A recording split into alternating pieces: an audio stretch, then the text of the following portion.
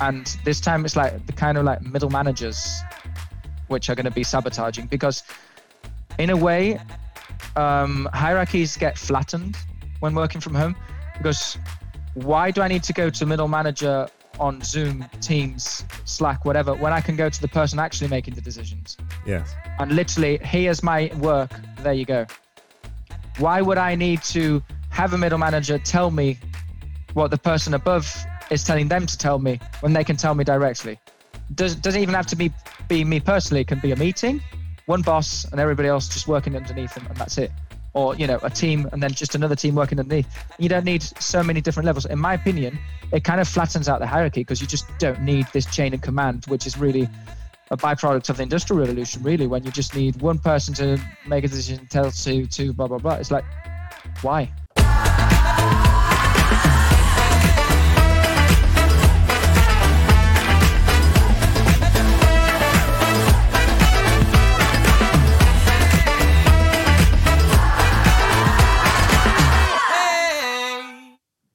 Hello.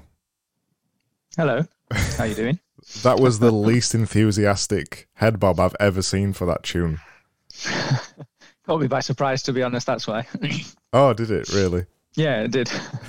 You're not normally a music person.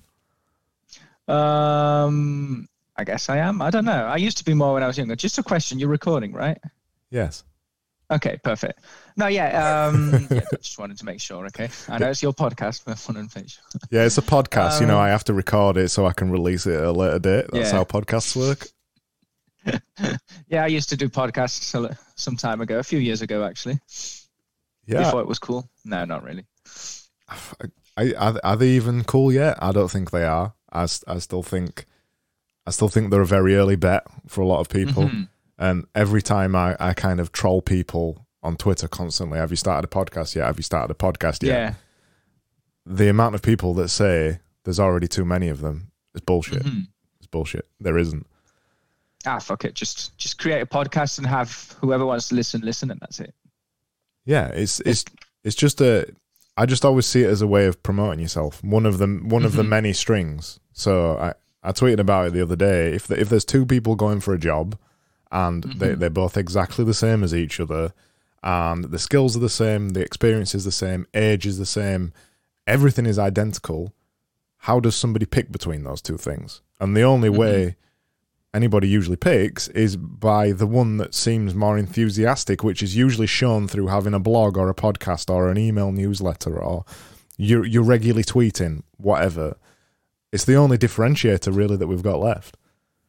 I love that you've mentioned this, because this is literally my train of thought when I started creating my Twitter account, my blog and everything. And when I started then joining the Iron Media crew to do all the podcasts like a few years ago, it was literally that line of thought. It was like, I was at university and it was like, okay, it's my last year of university. I don't have good grades. I don't want to study a master's degree. I'm in an area where there's not many job opportunities. Like, how the fuck do I differentiate myself with the any other recent graduate who has better grades, for example? And I was like, well, got to do something. And it was literally that. So, okay, I'll write in English, because here in Spain, people don't really know much English. I'll just create content in English just to, one, practice and hone my skills, but another, just to have something, like a kind of a portfolio of projects to kind of, stand out. Yeah, exactly. And I for a long time, didn't even realize that, because I kind of went the other route, because my proof of work was through creating an agency, basically. And my argument was that if the agency ever went under, my proof would have been that I'd ran an agency for X amount of years and I could walk into any other job. That was my train of thought on that kind of thing. But that doesn't really tell the full picture, because even when you're running your own business or whatever it is, you still have to separate yourself from other people. And design is a very, very saturated market. And again, the same applies. The only way to separate yourself is to be saying something. Yeah. It doesn't even have to be about design, really. The thing I barely ever talk about design. It's, you just got to be saying something, haven't you? You got to be interesting. Yeah. And just like not being afraid to put yourself out there, not being afraid to I don't know, just engage with people. At the end of the day, like everyone who joins online, you know how they always, like one of the value props or one of like the ideas behind many of the communities is find like-minded people. Well, it's because of that, because we kind of seek that connection to, to similar people and everything. And kind of like creating content, in my opinion, is one of the best ways to add signal and have people, react to it and say, okay, I kind of, what's the word I'm looking for? Like I understand, like it resonates with me, that signal resonates with me. And, at the end of the day, we're all day more, we're going to be longer, like the trend is to spend more time online and not less. So, obviously we want to be with those who maybe are more similar, maybe are more interesting, maybe are more fun. And the only way to to produce the most signal is to create content, in my opinion. Just putting yourself out there. Mm-hmm. I agree. I met you through that way. Yeah, exactly. We met through Twitter. Yeah, and I don't even really remember now how I stumbled upon the things that you were saying, but I did at some point, and then we started chatting, and then we might have passed a few DMs, and then I had a Zoom call, and then you went on my ridiculous waiting list for the podcast. But if you wouldn't have been doing any of that, that would have been one less interesting person I would have met, which would be a shame. I agree with you. Especially over this last year, Jesus Christ, nearly 2 years. Yeah. Nearly 2 years now. The almost only way has been to meet people online, and I can only see that expanding. Even in the last 2 years, I've worked with people all around the globe for the first time ever, purely because it's just been the way it is.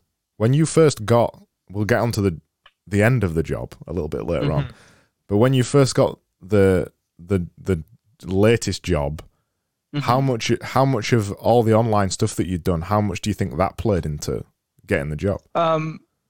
Quite importantly, it wasn't the most important aspects. Like, to be 100% honest, my current job, for those of you who don't know, I work in big tech. It's kind of my theme at the moment, just because I literally presented my resignation like 2 weeks ago. But the number one reason is knowing English at the level I do in Spain is a clear differentiator. So, I'm just being 100% honest, but having a blog, having a Twitter, having a newsletter, having appeared on podcasts and everything, that helped tremendously. Like, I've got it on my CV, I've got it on my LinkedIn. And sometimes I actually start with that, to be honest, just because, going back to what we mentioned before, it's just a differentiator between, okay, we've got, I don't know, a dozen resumes in front of us. They're all similar. They all went to university. They all know how to do business. They all know this, and that. Okay, who stands out? And so, one says he's proactive and the other one shows you his portfolio of projects. You know what I mean? So it does add.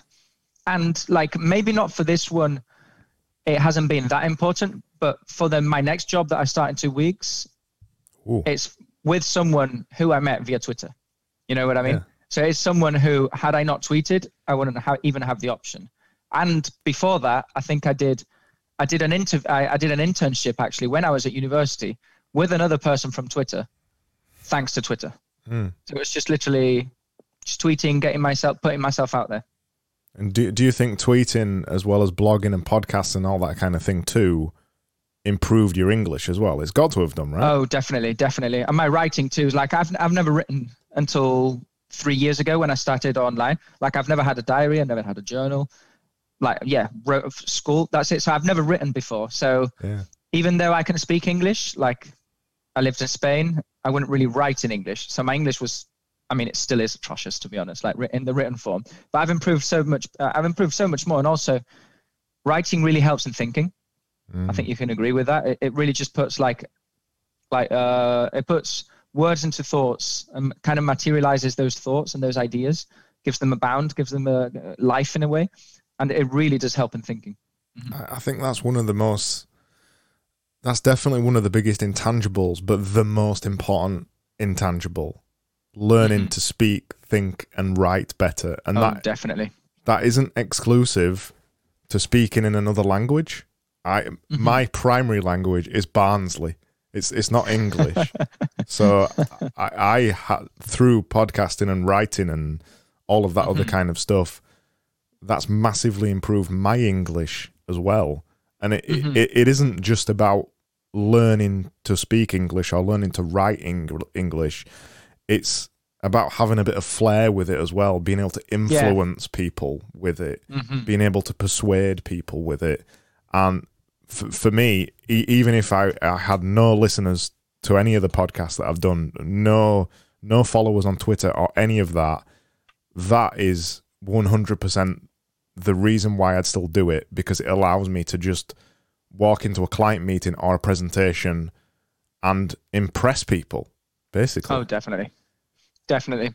Like, the thing is, before joining Twitter, I really learned how to become like charismatic, charismatic social skills, like influence like really communicate. I really learned how to communicate in person, but that's just one aspect. That's like in the offline world. World's becoming more digital. I thought to myself, I've got to learn how to persuade, how to influence, how to communicate in the digital world. And obviously you have YouTube, video form, or you have the written form. And I chose the written form just because like, I don't have any editing skills. I'm just shit at YouTube, to be honest. So like, I just clearly went through the writing, and it's how you influence in the digital world. It's via knowing how to write. It really helps, like literally what you just said. It really helps in your speaking, in your thinking, in your everything. I think you'd be good in YouTube videos as well, or little Twitter videos or stuff like that. Things that you don't need to edit. A thing where you give yourself a topic, like what I do, and you just talk about it and you just publish it. I think you'd be good at that. Well, thanks for the compliment. I'll leave it at that. Well, have you seen the videos that Leon Castillo's been doing on YouTube? Yeah. That's how you say his surname, isn't it? It's Castillo, isn't it? Castillo in Spanish. But yeah, Castillo. It literally means castle, to be honest. Leon Castle, yeah. Yeah. Lion Castle, Lion Castle, yeah. His videos are great. The thing that I like about the video format, I love writing, but video is like, and if you can get good at it, video is just like writing on steroids. You can record a 1 minute video, and I still do it on Twitter now, either as a DM or sometimes replying to people on Twitter. People are amazed that you have taken the time to record a video. It literally takes less time than writing half of the time for me. Definitely, yeah. But people are amazed that, oh my God, they've actually took the time to actually talk to me, and it's the face and the voice and actually saying the things to them. It's really effective. I used to do periscopes sometimes when Periscope was a thing. Remember that? Yeah. Yeah, I used to do a few periscopes here and there. Like, I'd like to go on my motorbike and just like go around like the Spanish beaches and everything and just do a periscope from there. But I don't know. I kind of lost my mojo there, to be honest. But it's just more like I guess I self-selected for writing. But yeah, like I think video might be a thing that I do in the future after a hiatus of a few years. But I might give it a try. What do you think to Twitter now? I'm going to get to the job thing after this, but I just thought, what do you think to Twitter now? I've kind of got a bit bored of it, to be perfectly honest. I've actually kind of fallen in love with it again, just because, if you know me from Twitter, like I can be quite cynical sometimes about Twitter. Like I joined in 2018, like summer 2018. Took me around 6 months to really like connect with the grand space that we are all connected through now. Took me a few months to find. So say for 2 years and a half, really, I've been in the space. So I joined with the idea of like making money, improving my job prospects, growing my writing skills, trying to grow an account and everything. So once I got the job, once I achieved the number of followers that I thought was cool when I started, once I found the people, once I did everything like that, that's it, So, and also, at one point I got obsessed when I was growing my account. Another point I got like a bit burnt over. Another time, you get into fights with people when they were like tribes and everything. So it's been a bit of a highs and lows and everything. And during my latest job, which has been a year and a half, I've kind of been ignoring Twitter just because I haven't had the mental bandwidth, to be honest. I thought I was going to be able to have like the 9 to 5 and then you kind of like the kind of side hustles and everything. But because everything's literally all day on the computer, I just don't have the mental energy for it to consistently do it, you know? So I kind of got sick of Twitter, to be honest. But after my job situation and how Twitter's responded and how things, you know, new people keep coming in, and that's always the positive thing in my opinion. New energy comes in, it can revitalize you. Like, I don't know, you can focus on the people copy pasting the same ideas for 5 years, or you can focus on the new people coming, trying different things. And I like it. I think this kind of everything that's happening with crypto and NFTs and all of that is happening on Twitter, actually. So it kind of feels that that Twitter in general, not just the crypto aspect, but in Twitter in general, is kind of, in my opinion, it kind of seems revitalized in a sense. So I'm actually, had you asked me a few months ago, I would have had a more negative outlook. But at the moment, I think it's going well, because in this kind of, I'm just going on and on and on. But like these kind of worlds now that we're all working from home, many people are kind of having like taking the red pill at the same time, where they're realizing, you know, they've been stuck in their homes for like a year and a half. Some couldn't literally work or anything. And it takes, you know, they could finally have the time to think of, okay, am I really doing what I want in life? Am I really, you know, was the way I was going where I want to go? And the future is going to be like, you're an individual with your own name, with your own brand, doing business, doing projects, doing everything. It's via Twitter. It's not via LinkedIn. It can be done via YouTube, I guess, but it's going to be mainly Twitter's like the advertisement place for yourself, you know, for the brand you. So I'm actually more positive, to answer your question. I agree with everything you said. I think it's, like I said, I've got a little bit sick of it, but I think that's because there's two sides to Twitter, and when you regularly create things on Twitter, so when you regularly having an opinion and you're trying hard to make things, it can be hard to also be a consumer of it, kind of quite openly, and not be cynical about the things that people are doing, because you know exactly what they're doing because you're doing it too. Yeah. So I often fight with that internally. I enjoy writing on Twitter. I enjoy sharing my opinions on Twitter, and I enjoy chatting to people who chat back to me. But I find it hard, at least at the minute, to have to go on there and just consume it. That's the bit that I'm challenging, and I find that hard not to be cynical about the things that I'm seeing. So it's maybe I'm not sick of Twitter as such. Maybe I need to prune the timeline and change things a little bit and get over it a little bit. But I can give you some advice here. So this advice actually came from Thomas J. Bevan, and he's the one who's got me cynical about it. Yeah, but like this was a very good piece of advice. I mean, he usually gives a lot of very good advice, but this was like a bit of a light bulb moment. It was quite recently, actually. I think before he had his account banned, to be honest. So around this year, but before he got banned.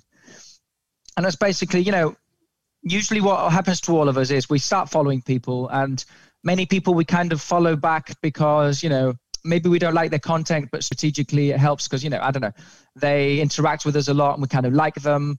Others maybe, you know that with the follow back, you're going to get retweets, you know, that kind of shenanigans, okay? Then we all reach that point where we're cynical, and all of a sudden we drop our follow count in half. We start pruning people, stop following people, and it just makes us very cynical. We kind of cut off from a community and all of that. So when you want to kind of refresh what you're reading, Thomas recommended follow more people rather than pruning your following, follow more. And if you think you can't handle it, you create lists. And I've literally, like, I don't read my timeline anymore. I've got like a list full of, I've got two lists. One where there's like 10 people, you know, my closest friends on Twitter, which, you know, I like to give them the retweet likes. I like to see what they're up to, you know. You know, like people like Niels, Jamie, all this lot, you know. And then I've got another list with like, I think it's got like 100 people whom maybe I follow like 5 of them, but I've got 100 there, which is like pure crypto. And I'm just using as a kind of a signal through the noise kind of thing. So I'm not reading my timeline as much anymore, and I'm enjoying it. And it's not to disrespect or not to say anything in particular against the people I follow. It's more that sometimes you just need, sometimes you read fiction, sometimes you read science fiction, sometimes you read a non-fiction book, and sometimes you watch a show that, I don't know, a series that is a crime thriller, and another one you just want to watch a comedy, So no disrespect to people that you actually follow. It's just that, okay, at this time and moment, I don't know, maybe when you're locked inside your house, you don't want to hear about people who grow their account by polarizing political opinion because you're just sick of it, Maybe you want to watch, okay, I'm locked in my house, so I'm more interested in fitness now. So you appreciate more like the fitness people that you follow, that kind of thing. Mm-hmm. So that's my advice. Yeah. I understand. And I tend to try to do that. Mm-hmm. I'm going through a phase of where I kind of see Twitter as just an advertising board, like what you said, that I use Twitter. If you want to know what I'm up to, I use Twitter in that way to promote the podcast or promote a new video or a new NFT or any of those things. I use it as a promotion place rather than the way when I was trying to grow it, obsessively so sometimes, I used to use it to try and make friends. And I thought that was the way that I should have been going around it. But the truth is you can't be friends with all those people. You are the kind of false relationships, and you're spending a lot of time trying to create those relationships with a lot of people, and you reach a limit, and that's really what I got to. You reach a limit of, I don't know, maybe a couple of hundred people, maybe that's even too many, and that's when I kind of got to that point. It's like I can't keep up with these people. Some of them I still like them as people, but I don't enjoy the tweets anymore. And it becomes kind of like a bit of an overload that you just don't want to deal with. So my way around it was to continue making content, but really not consuming that much on Twitter now. I use Tweetbot and I use lists as well. And I have mainly one list which is just a private list. It's called Curated, which is like you, maybe 50 or 100 people. And they're pretty much the only people's tweets that I see. I never look at the timeline, especially not in the Twitter app, because it's just broken. It's designed to keep you addicted. I look at the timeline sometimes in Tweetbot because it's still chronological. And I know you can get the Twitter app to do that, but they're still doing shenanigans. Goes back. Yeah, they're still doing weird stuff. So that's kind of my diet for it at the minute.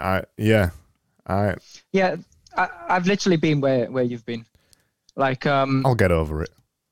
No. It's like it's a genuine concern. It's like the thing is, it's kind of a feeling that I think many people who create on Twitter, who have a goal on Twitter to, I don't know, sell more, to grow their audience, to network, to do all.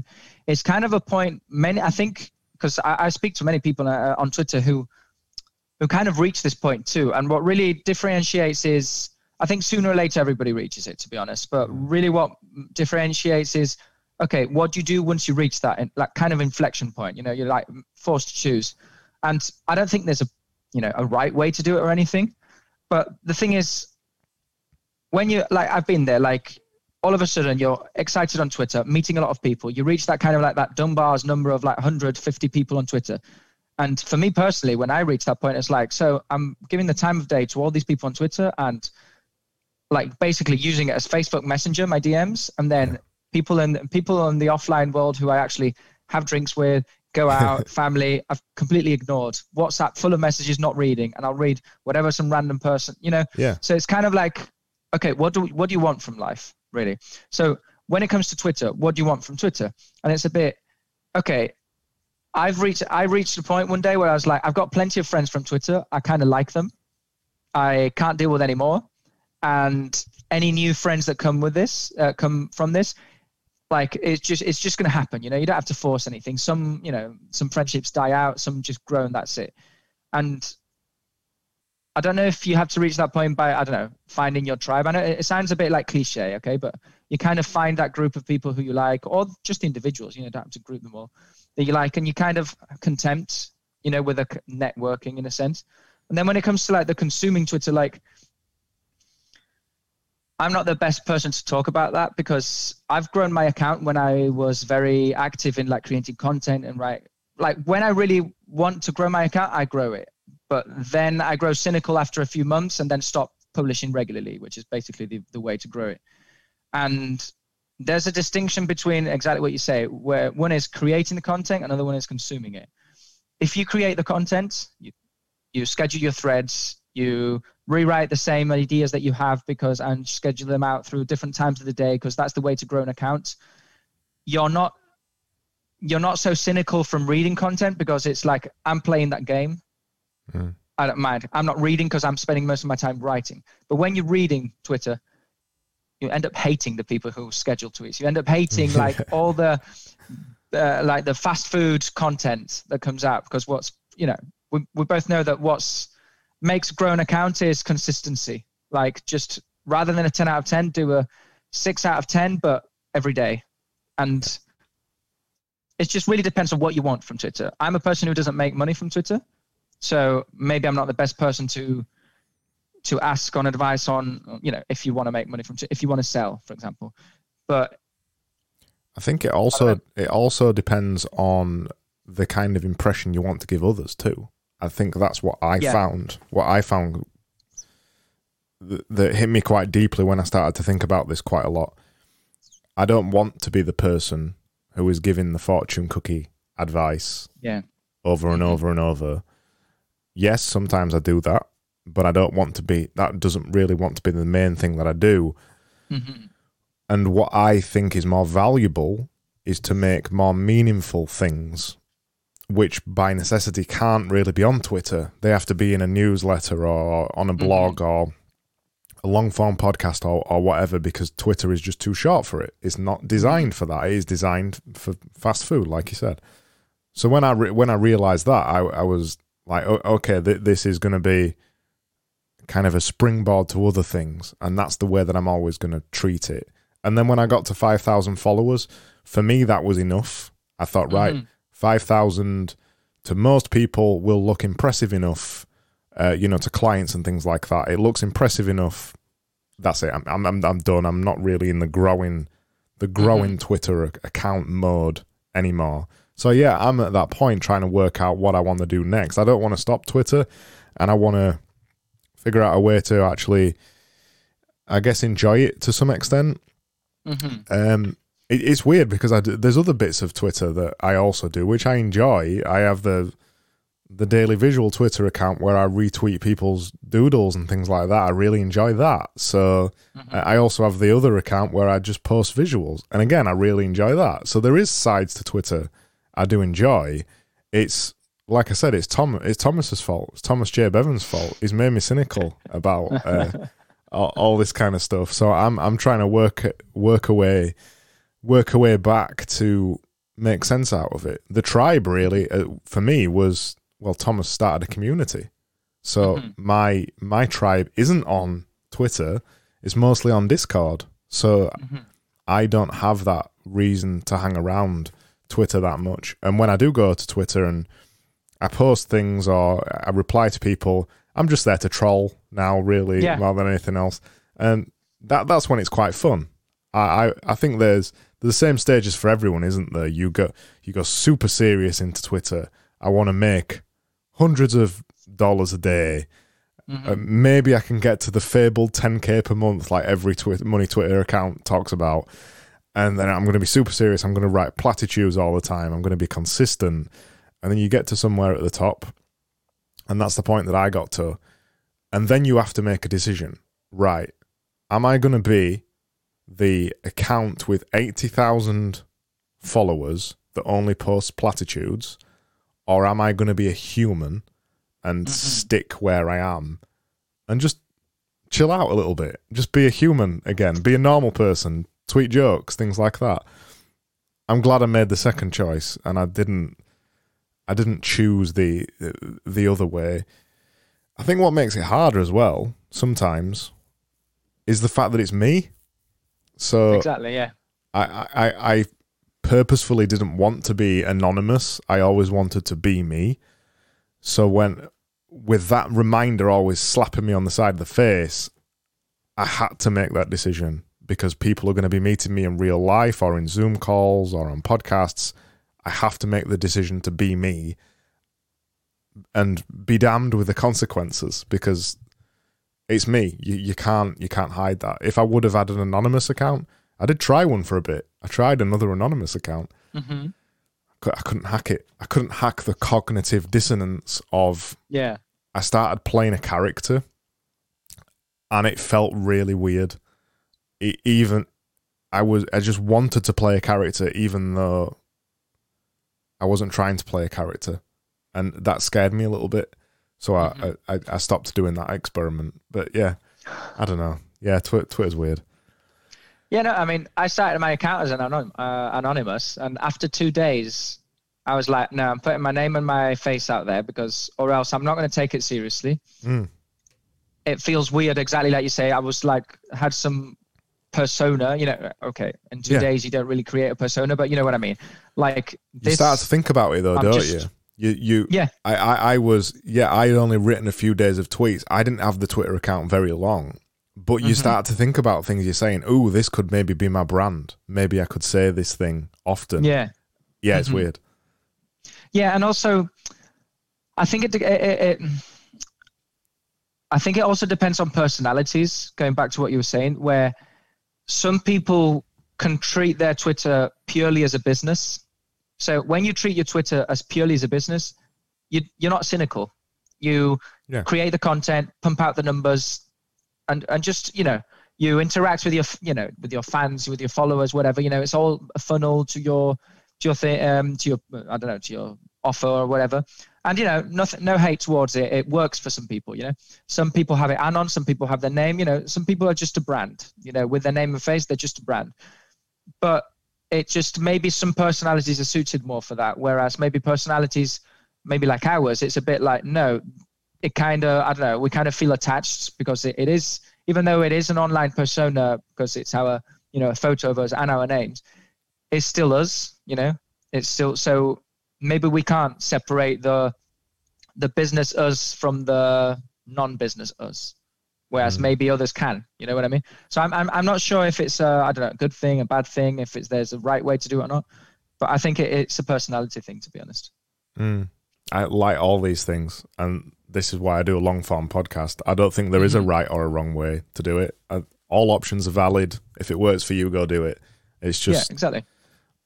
Always interesting to talk about it. And Ed touched on it a little bit when we were speaking on the podcast a couple of weeks ago, and he has no problem with promoting things and seeing it that way.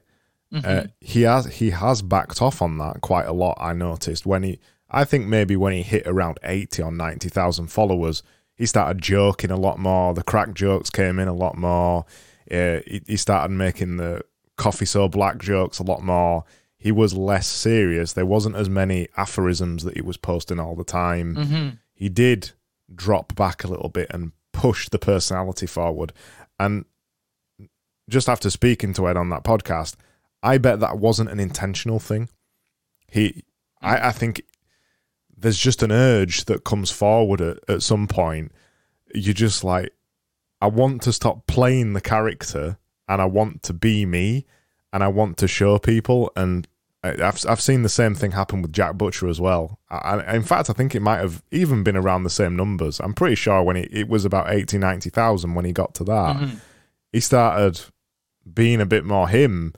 And then the reason why everybody followed him in the first place disappears, but the real person behind it comes out, and you're quite pleased about that. So yeah, exactly. And I think we're talking about this future thing, and I agree with you on the idea that Twitter will kind of become almost like a personal brand passport or something like that. That's the place you'll go to. I think that second way is way more powerful. And I think that's more important because it's going to be the place where people will go to get a feel for somebody. It's like a digital handshake, really. It's like going to the pub with someone for a drink or whatever.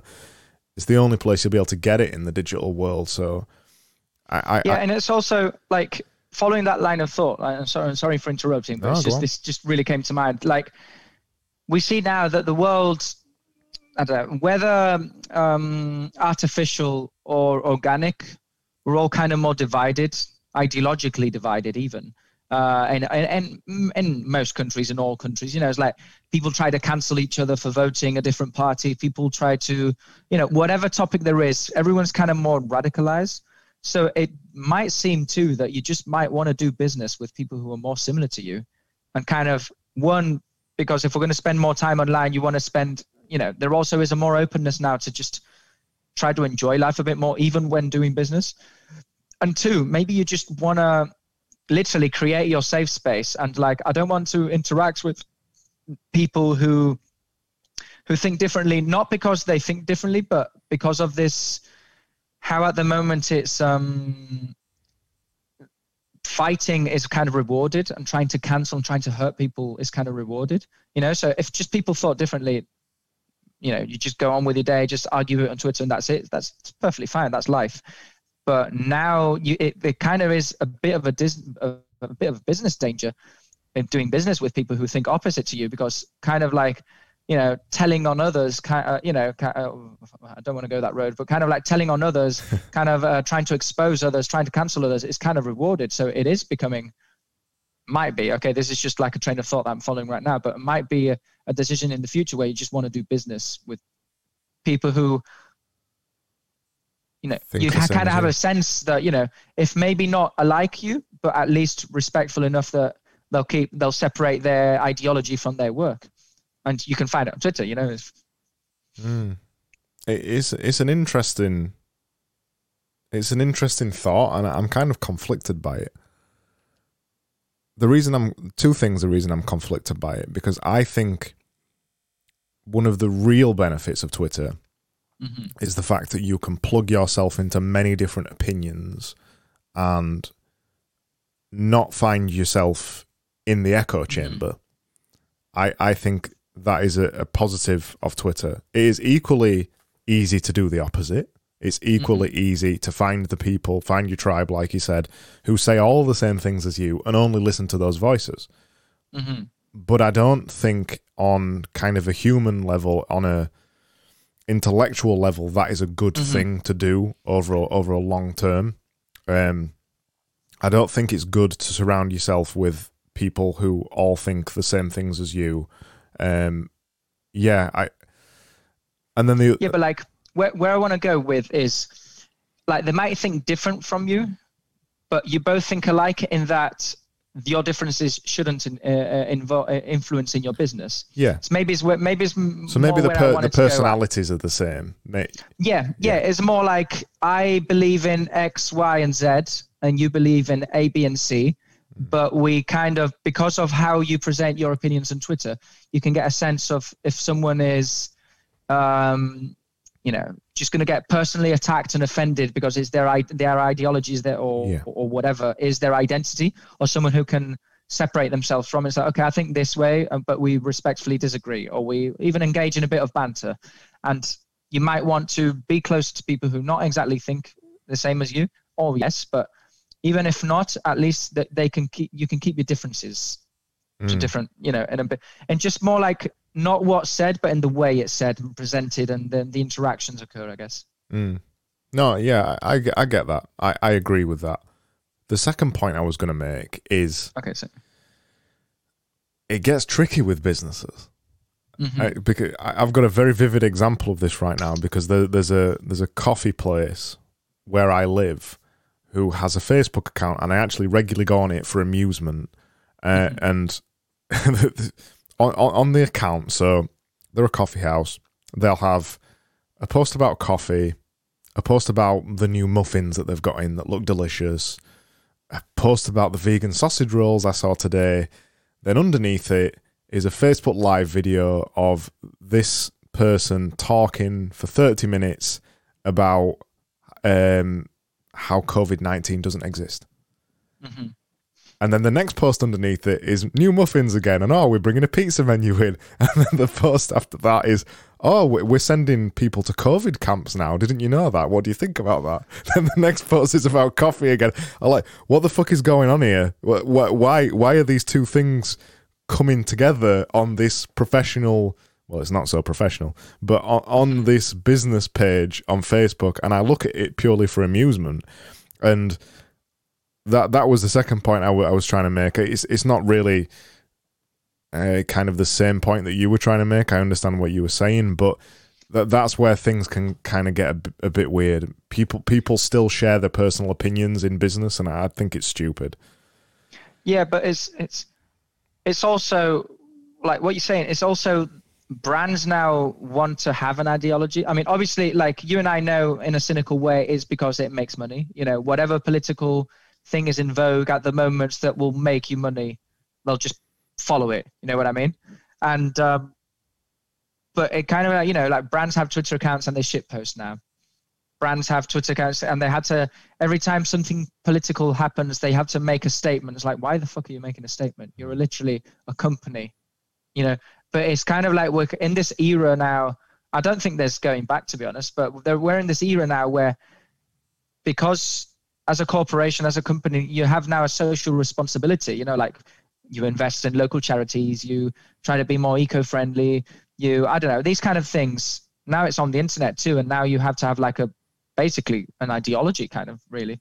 So we cannot go there if you don't want to. It's a bit tricky situation, but it is kind of a no topics silly, are off, silly reality. No topics are off limit on this podcast. You just listen to the Ed Latimore one. He went into some stuff. No, but I mean, it's a silly reality that we live in where it is. Brands want to be people and people want to be brands, and the brands all have ideology now, and the people kind of have to stop sharing this kind of things on Twitter, or share them in a way that's not polarizing, I guess, or not polarizing, not purposely polarizing, and maybe that's the future. I don't know. Yeah, I agree with you, but like you said, those are the cynical marketing people who are doing that. So, perfect example, England lost in the final in the Euros. It was 3 black kids that missed the kicks. Oh, yeah. There was an outpouring of racism in the UK because everybody's racist in the UK. And then there was a whole ton of brands that jumped on it that were making these our 3 lions posters with the 3 guys on it. And it was just virtue signaling. That is the kind of the cynical marketing way of doing it. This guy that I'm talking about doesn't have a fucking clue what he's doing. He's just stupid. But I'd never thought about it the way that you said it. He isn't intentionally doing this, but it is bringing people to him who think like that. Oh, definitely. Who want to go to it, who want to go to his COVID deniers coffee house, basically. Maybe you should call it that. But I never thought about it the other way around. He isn't doing that cynically. I know he's not because, like I said, he's not smart enough.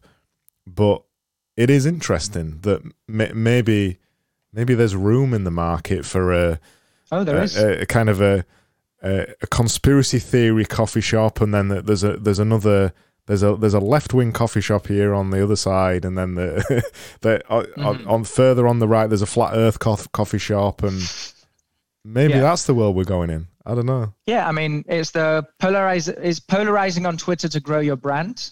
And every time you try to get cancelled, you just start quote tweeting and kind of signaling to the people who would like you. It's literally that, but in the offline world. And it's exactly that. It's kind of like when, for example, let's take an example from literally today. Airbnb, I think the CEO of Airbnb has written a tweet saying they're gonna have, I think it was like 20,000 Afghan refugees stay in Airbnb places for free. And so immediately polarizes people, because on one hand, you get people who will say, well, how long are they staying? Is this just a publicity stunt? Okay, what's the actual logistics of this? Like, do the homeowners who are in Airbnb, do they have a say? Kind of like the initial reaction is met with a push. But then I went, because that's maybe that's the kind of general idea I get I guess from that I'd get from my Twitter. You know, maybe that's what's been fed to me. But then I looked at the quote tweets, and the quote tweets are literally pouring with people saying, "Oh my God, I was going to go to a hotel, but now I'm going to Airbnb. Oh my God, thank you, Airbnb. Oh my God, finally doing a thing." So it's like kind of like similar to how politicians, they will say the most wacky shit, and it's like, you're a fucking idiot, but they'll say the most wacky shit because they don't have to try to convince you. They just have to speak to their voters. This is in a similar way where companies can be actually polarizing and political and ideological because they can say it's like, well, maybe the person who's against this aren't going to be against, I don't know, any position we make, maybe aren't going to be our clients, and the person in favor of it are. So we don't care.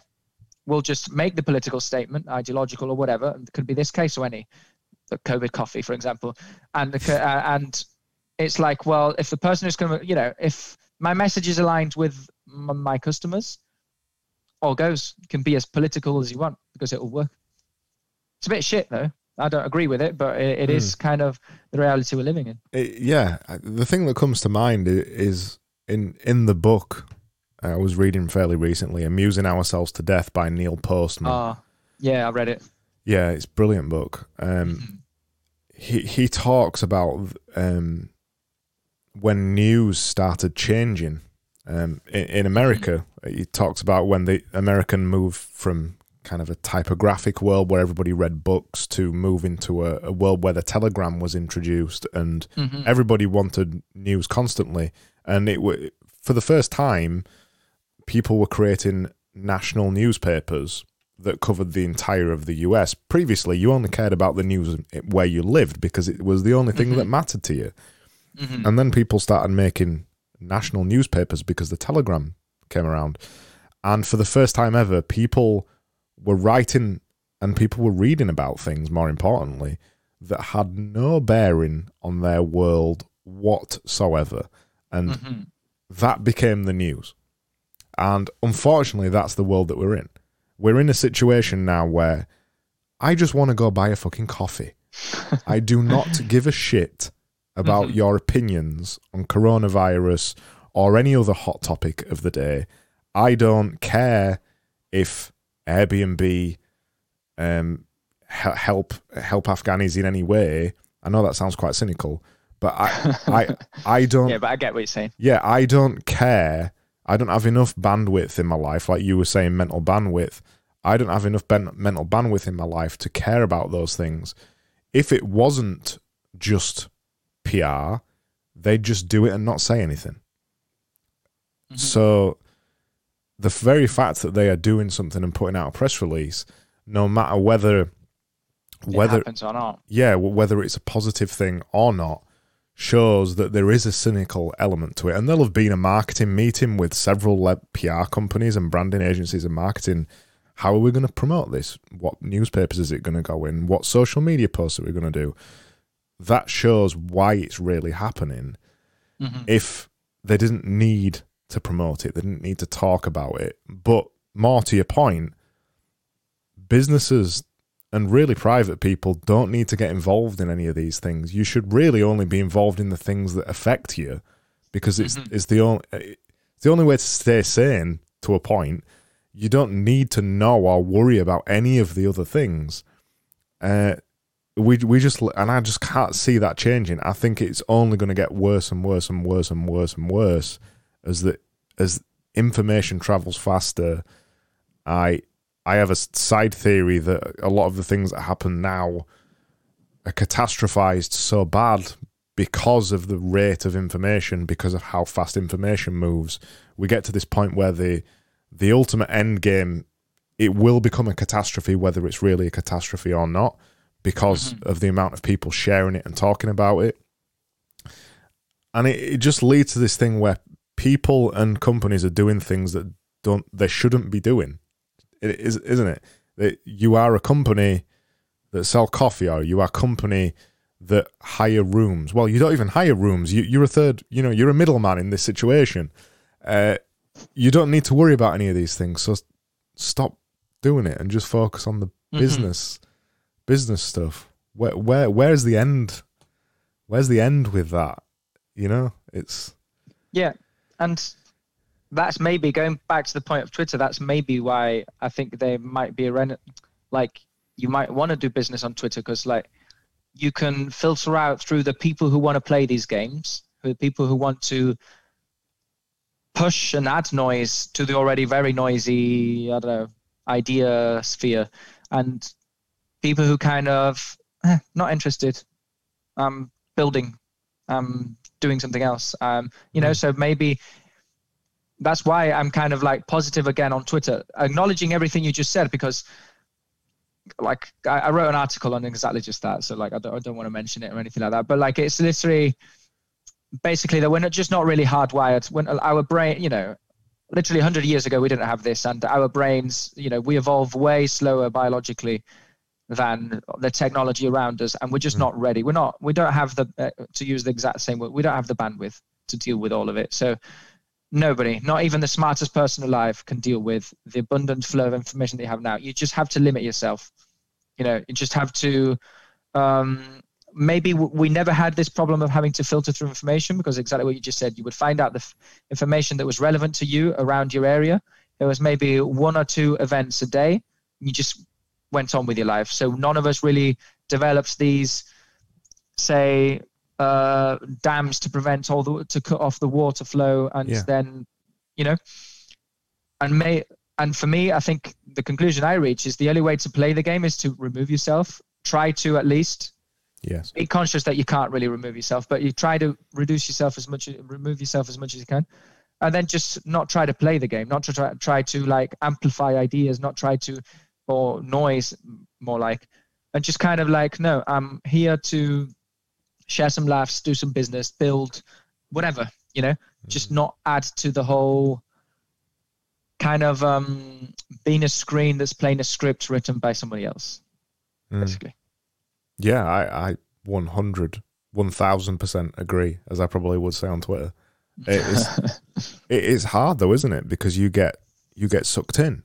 So with some of my friends, I'll see them and say, "Oh, did you see this news story today? Did you see so and so has died, or did you see so and so said this and this happened?" I'm like, dude, I don't care. But then I'm the weird person for not caring. And I love these people to death. And it isn't as simple as the Twitter advice often is, as like just cut your friends off. You don't want to hang around with those kind of people. No. But there is definitely. I've never really struggled with this too much because I'm a massive contrarian anyway, and I enjoy having the opposing view, and I enjoy being the devil's advocate. But it is uncomfortable sometimes to be the person who isn't like everybody else, the person or the people who are talking about all of the things that are going on in the world, and you don't even know about any of it. You feel like the ignorant one, but really, none of it matters. Yeah, but to be honest, I felt like this at the beginning, like you, when I started ignoring the news. But you get people used to it, and you kind of influence. You do the guru thing on Twitter, but with people offline, and you kind of influence them for the positive. Like I stopped watching the news around in 2017 in Spain. At that year, we had the Catalonia things going on. There was like just the social media. Everything was like they want to become independent. Just very kind of like what you Brits would have with Brexit, very polarized situation. We kind of had that to a point in Spain, maybe not as polarized as in Brexit, but it was reaching those levels. Where I live in Spain is 1,000 kilometers away from Catalonia. I've never been to Catalonia. I'm actually a Barcelona supporter, football wise. I don't give a fuck. Yeah. You know what I mean? Why should I be every single moment of the day watching the news? I was watching the news every single moment of the day, because I remember it was around. Yeah, I don't know. I remember it was a weekend when shit was going down, and I was just plugged to the news all day, and I was getting angry. I was like, why do I care? This is such a non-issue. It's completely fabricated. This 5 years ago, 10 years ago was a completely different thing. This is just media, media riling up the shit. So that's when I realized, like, why am I angry at this? So that's when I cut it off. And so 2017, so that's been 4 years since I've done that. I've gotten people used to like not discuss. Like in a way, I do find out like the headlines. I do, find out some things that they bubble up. They bubble up. Yeah, Don't they end up bubbling up. But smaller details, I'm like, don't care. And I kind of got the people around me kind of got used to the idea to not like. I like small talk. It's just not on some specific topics that come out in the news. And it's been positive for them too, because like they've started to care less too. And like maybe we'll discuss, I don't know, a book we read or some gym, that we're doing, or even stories of ourselves, whatever. Just talking about things that friends talk about. You know what I mean?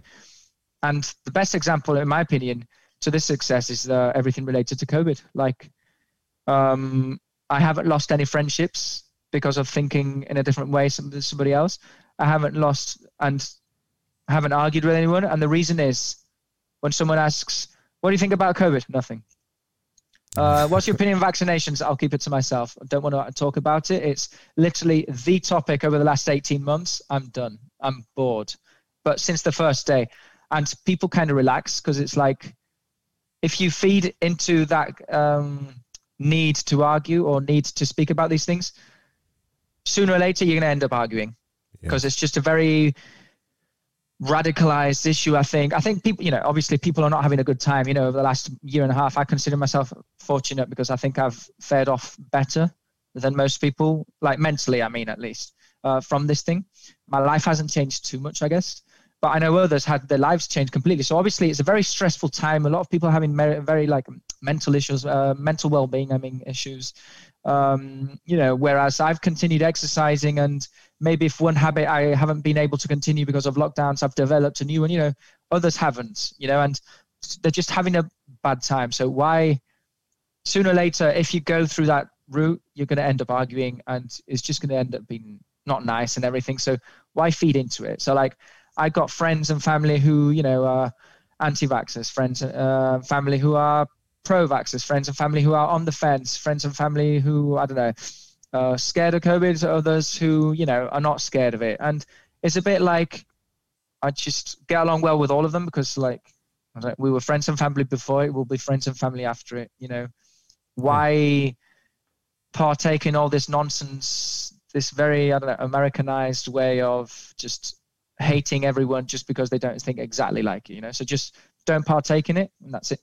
Yeah. And it's been working for me. So even as a contrarian, even following to your point of it feels weird to maybe not be in the know.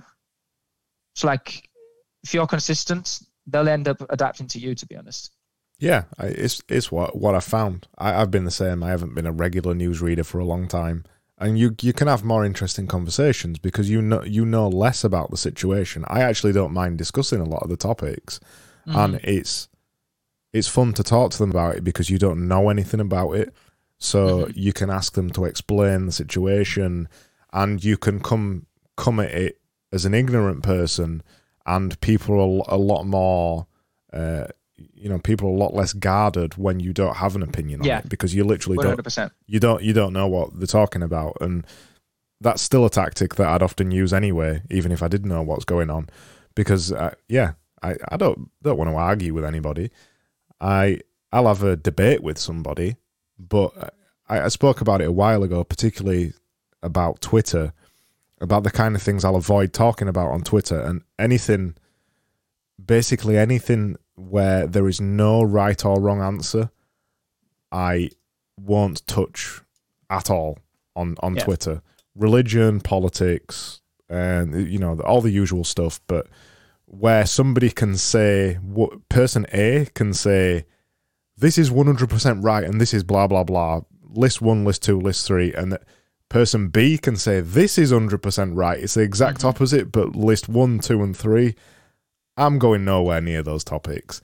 I don't care about them personally, and it's the unwinnable argument, and it will be an argument as well, and you will be in the wrong no matter what opinion you hold on it. So I never touch any of those things, and yeah, with the whole COVID thing, I'm the same. I don't think of anybody less for what they believe in, or how they've arrived at those opinions, or anything. It's just an opinion, really, at the end of the Yeah. day. That kind of brings us to the work from home thing. That, you know, as soon as you said, when you put on Twitter, I'm leaving my job and that kind of thing, we started talking in DMs, and I said this was the thing we we're going to talk about, and we've gone for an hour and we haven't spoken about it. I'll let you tell the story. I won't spoil it. Okay, so basically, I've been working in big tech in Spain for 18 months now, completely remote. I mean, I only went one day to the office because I literally started work the day before coronavirus, all hell broke loose in Spain, like the lockdowns and everything. So literally went to the office one day, got to meet everyone. Next day I was back heading back home without even my computer even, and working from home ever since. Haven't seen them since. 18 months. And basically the thing is, I was working for big tech, but outsourced through another company. So this is where the complication comes really, because like when you see in the news that big tech, like they're all working remotely perfectly fine and everything, it is true. The thing was, outsourcing company is the boomer company here, to be honest. And the thing was, I've been having this plan to move to Estonia for like a year now. And I discussed this with my company in January, I think it was. And I'd say, hey, like I think around summer, autumn, I'll be moving to Estonia. Is there anything that we need to set up to have it all happen correctly? Okay, wait, let me ask. Oh, everything's fine. Then so I moved to Estonia, and I told them, hey, I'm moving in 2 weeks. You know, I told them a little bit of a lie, but you know, I just wanted to go on holiday and get everything over with and then deal with it afterwards. So I was like, hey, like I'm moving in 2 weeks. No, you can't. I said, well, what do you mean I can't? So yeah, it's like a new company policy because we've been bought by another company. Absolute most boomer company ever. So now I've got 3 systems, you know, 3 hierarchies, 3 systems, 3 bosses at every level. And they basically said, no, you can't go. And I said, well, is it legal purposes? No. Is it tax purposes? No, we could figure that all out. So, well, what is the reason? I said, company policy. And I'm like, that's it? Should I just not go? So yeah, it's just same rule for everyone. There's 1 million people working for this company. Same rule for everyone. And I don't know, I kind of rage quit. I'll be honest. At that moment, I literally rage quit. You know, because my friends would like to say, like, if they're listening, they would like me to admit that I rage quit. But then I just stood by my decisions because it's like, it's not exactly what was said. It was how everything was said. And it was just like, we all know, like, you know, I'm cynical, okay? I already know that I'm just a number in a spreadsheet when working for an organization. But when it's like too on your face of you will do whatever the fuck I want, it's kind of like, no. So when was this company policy applied? So 2 months ago. And it's like, well, this is like, I don't know, when you're using YouTube or you know, the cookie policy in any website, it literally says, look, this website has cookies. If you continue using the website, we assume that you're accepting it and that's it. So it's like, is this my cookie moment where, no, I'm not following through. So I was like, no, I'm resigning. I'm not doing this. I'm moving to Estonia. I don't care. So no, you can't move. Wait, let's look for an exception. It's like, no, like look for the exception if you want. I'm going to be job searching. Found a job a week afterwards, actually, via Twitter. That's why I'm kind of like in love with Twitter again. Because I mean, I kind of like applied for like 100 different jobs in like 3 days on LinkedIn. Zero replies. And I literally wrote one tweet saying, hey, I've resigned. I'm looking for a job in, I don't know, business development, project management, blah, blah, blah. If you're a startup or a company, whatever, just DM me. And I got like 20 DMs and very, very good offers, which via LinkedIn, I wouldn't even make the cut.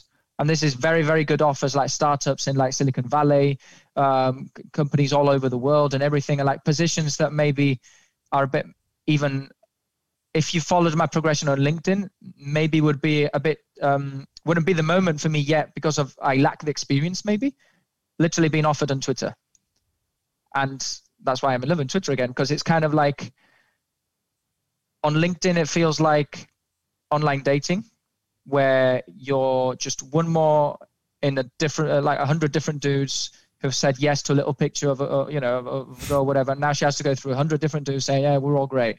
Whereas in person, you just go up to them and say, hey, whatever. And in 5 minutes, you got the number, you go and meet, have a date, whatever. it literally felt like that. So like on one hand, I'm just another dude. And then on Twitter, it's like I'm having them come to me, and it's not an ego thing. It's more like the pre-screening has already been done, because if you're coming to me, kind of like you already know that, more or less what I write, maybe my personality, if I'm smart or not, if, where I'm good at or not. So yeah, so I've just made the job. So I've made the job change, and I started 2 weeks, and yeah, my company was like, what, you're actually leaving? It's like, yeah, like I've already got another job. Like 2 weeks a week has passed since I sent my resignation. You got 3 weeks left. I'm like, it's a bit of a shame because they're suffering right now to find a replacement, but it's their loss, to be honest. Yeah, that's not your problem. Yeah, it's just they can cite company policy. Morally, I don't give a fuck. Like, I've been working remotely for 18 months. I've never met any single client. I haven't met half of my coworkers. I over-deliver every single semester I've worked there. I've over-delivered like minimum a 200%. I just get the work. I just get the job done. I'm very, in this sense, when it comes to business, I'm very Twitter-minded. Very simple. It's like, I get the job done. I'm professional, get the job done. Fuck you. If you're not going to let me continue to work in home, I'll go and look for something else. And I found a job at a startup in Madrid, actually. I'm going to I'm going to be working with Leon Castillo, actually, with the guy you mentioned before. I'm going to be working for him. I'm going to be scaling his Self-Mastered, and I'm going to be working for him. He got the contract signed and everything. Nice. And just no problems with working from home. Yeah. No problems with having to go to the office, because there's no office.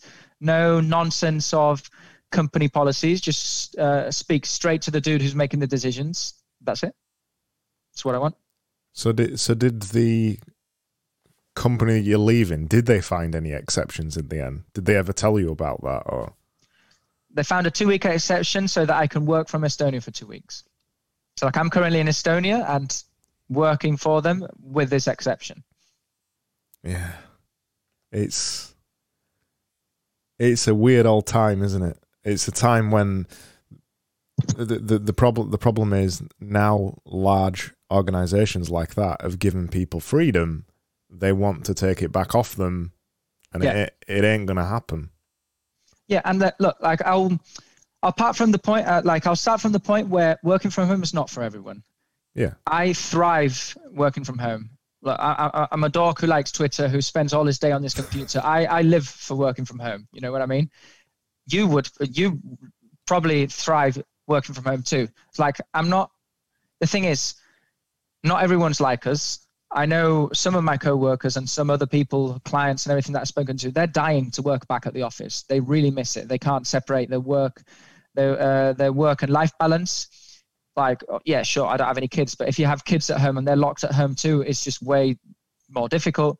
For many people too, their only social interactions with people is at work. So, like, I get it. Working from home is not for everyone. And also, like, not every job can be worked from home either. Like, if you have a technical profile, sure. If you need specialized equipment, you can't really, a doctor can't work from home. You know what I mean? So, sure. But the thing is, even though not everyone wants working from home, I can assure you, every top talent in the world likes the option to choose between working from home or not. Just the option. And especially what you just said, it's been a red pill moment, or it's been a moment in mass where people have had the freedom and they're like, wait a minute, I can work and not commute. I can actually be more productive, work in less hours and be more productive. I can actually don't have to put up with people I don't like in the office. I don't actually have to engage in stupid office politics. I don't have to, all the benefits that's working from home. It's like, what? So I just finish work, lower the computer screen, or you're at home? So like, or maybe I need to go do something real quick. I just set myself a time blocker and go real quick to, I don't know, do some grocery shopping or whatever, or whatever. I can take the kids to school. Who isn't going to, like, most people are going to prefer it, at least top talents, at least, because you can thrive. And while I get, I understand a company's point of view too. Like, not all of them are ready for working from home. Not all of them have the skills. Not all the leaders have the skills. The systems aren't in place either. Maybe more technical, more engineer-based kind of things. They can thrive from working from home because they're very used to working with a system that applies to when working from home. But others aren't. So maybe they do want to work back, but it's their problem. You got to self-improve too. This is literally self-improvement, but instead of the individual, for the company. It's like, the usual tweets that came out during the pandemic is like, are you going to adapt to whatever comes, do sport in your own house, read this and that and improve? Or are you going to spend all your day on the couch on Netflix? Well, this is the same for companies. Are you going to adapt, going to train your leadership and your employees to work in a different way? Are you going to update your systems? Are you going to, or are you just going to wait until everything happens and then all back to the office again? Yeah, it's a weird situation. I understand both as well because we've had it too. There's 5 of us, and there were times when we were all working from home, and it was hard at first.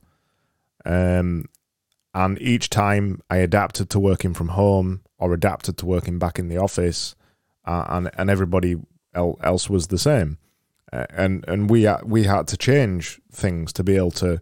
Mainly, and this is a wider point for bigger organizations as well, I think, is it just comes down to trust. And there's inefficiencies everywhere in large organizations. And the way that a lot of people hide, and the reason a lot of those inefficiencies are there is because a lot of people are hiding behind job roles or being in meetings or wandering around the office and talking to people and pretending to do work or whatever. The thing that working from home quickly shows, there's nowhere to hide. You either have to do the work or you don't do the work. And if there is no work to do, then you are sat at home doing nothing. So a lot of people have kind of been shown up by that.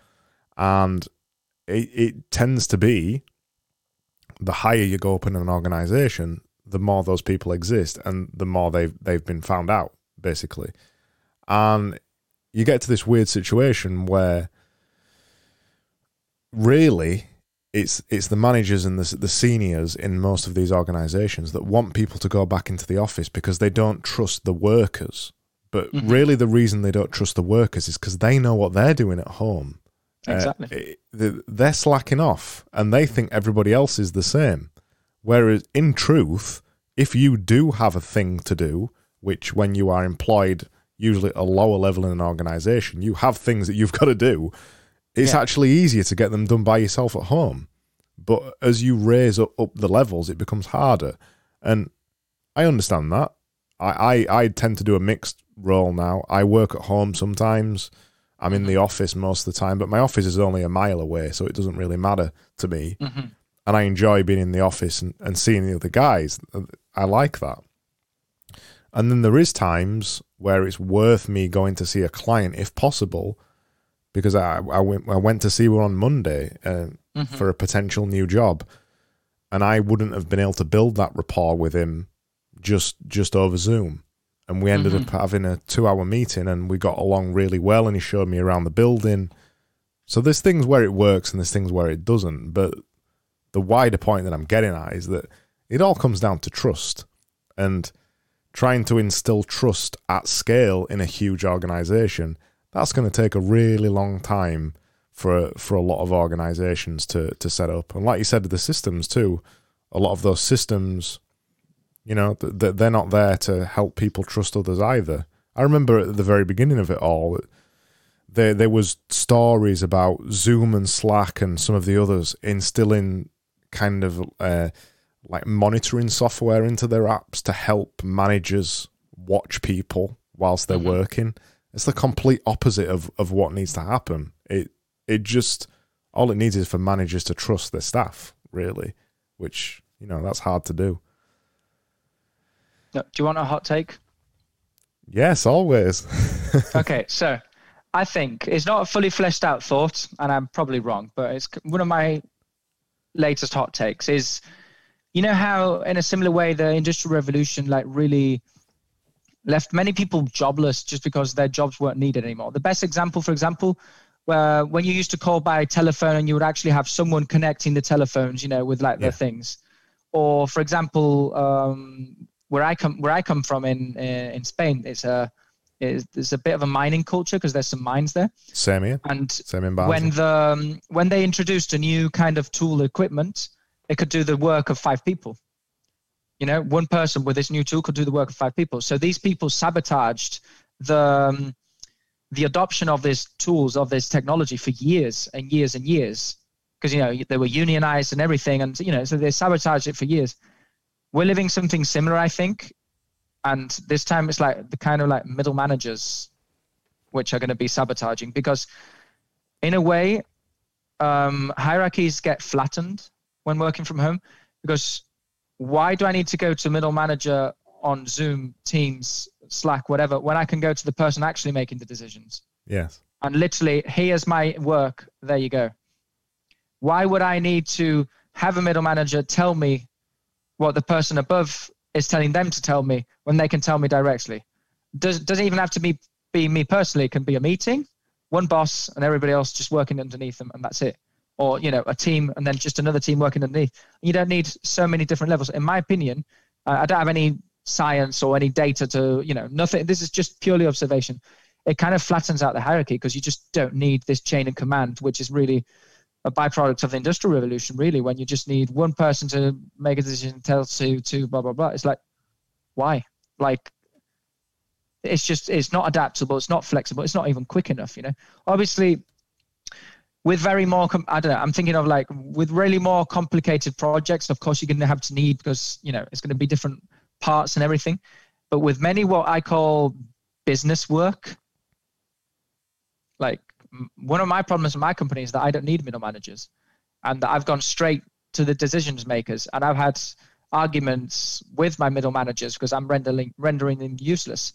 And it's a bit like, yeah, but like, I understand, and I want to collaborate with you. You are useless. Yeah, I don't want to piss you off. I understand you. I don't want to piss you off, but it's just I need speed. Yeah. I'm shipping out here, not products, but I'm shipping out work here. I just need speed. I just want to get the work done, and I think it kind of just flattens the hierarchy and just kind of eliminates the need for many positions in the middle. It's one of these memes on Twitter that's very popular, and it's actually very true. Is like middle managers are the ones against working from home, because then they're just out of jobs basically. Yeah. And you're talking about the bell. It's not a bell curve, is it? But the graph thing. Yeah. Yeah, 100%. And it is. I don't know. True, yeah, it's exposed. Like I said, it's exposed them, and I think it's right also about the Industrial Revolution. I think what it's done.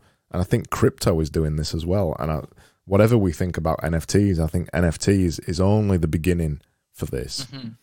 It's also, not only is it kind of red-pilled everybody on managers and red-pilled everybody on needing to go to an office and commuting, it's kind of red-pilled people on time as well. And money too. Yeah, and money. And suddenly people realize, shit, I used to spend 3 hours every day commuting, and not only would I spend 3 hours, then I'd get into the office and then I'd be sat there for 30 minutes just chatting shit. Before I know it, I've wasted 5 hours and I've done nothing. What people have realized is I don't need to work 8 hours a day, because it is a hang up of the Industrial Revolution, as you and I know, and as a lot of people on Twitter already know this kind of thing.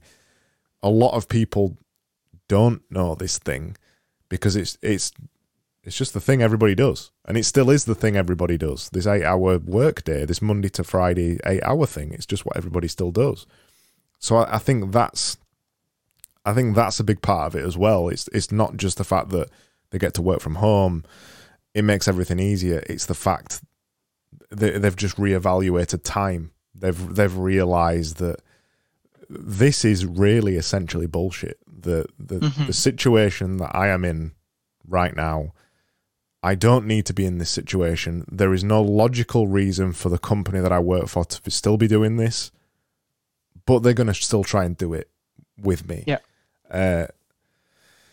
I don't know what we're going to call this next revolution, but yeah, it's interesting. Yeah. It's going to take time, and it's just, and obviously not everyone can make a change on, I don't know, these ideological purposes or these idealist purposes. And, you know, some people won't want to make the change, but I think talent usually is at the forefront of these things, you know, like the extremes ideas then become more normalized and we kind of follow talent. And I think just speaking, not that I consider myself talent, but just speaking to people who I think are very talented, you know, and they're, you know, factually and, you know, empirically talented. They have similar ideas. They have similar expectations. It's kind of, don't know if you follow the NBA, but kind of like, you know how LeBron James kind of ushered in the era of player empowerment in a sense, where no, I choose the team I go to, and before I choose the team, I literally go there and said, pitch me what you're going to do. And it kind of like got the power away from the teams and to the individual. It kind of seems, okay, obviously, you know, we're not LeBron James, and, you know, LeBron James is only one, but it kind of seems in a similar sense of, at least for the talents, for top talents, it's always been a world where they can do whatever they want, but even more now, where they're even more empowered. Like they can literally shop for jobs and for projects at the moment. Like all these crypto companies are hiring, all the companies who are actually self-improved in these last 18 months, they're hiring more than ever because they're reducing costs on one hand because they don't have to go to the office, reducing costs in many